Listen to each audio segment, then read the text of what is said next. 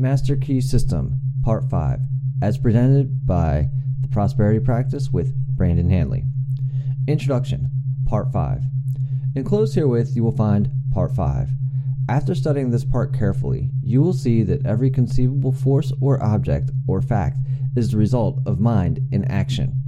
Mind in action is thought, and thought is creative. Men are thinking now as they've never thought before. Therefore, this is a creative age, and the world is awarding its richest prizes to the thinkers. Matter is powerless, passive, inert. Mind is force, energy, power.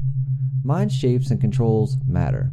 Every form which matter takes is but the expression of some pre-existing thought. But thoughts work no magic transformations. It obeys natural laws. It sets in motion natural forces. It releases natural energies. It manifests in your conduct and actions, and these, in turn, react upon your friends and acquaintances, and eventually upon the whole of your environment. You can originate thought, and since thoughts are creative, you can create for yourself the things you desire.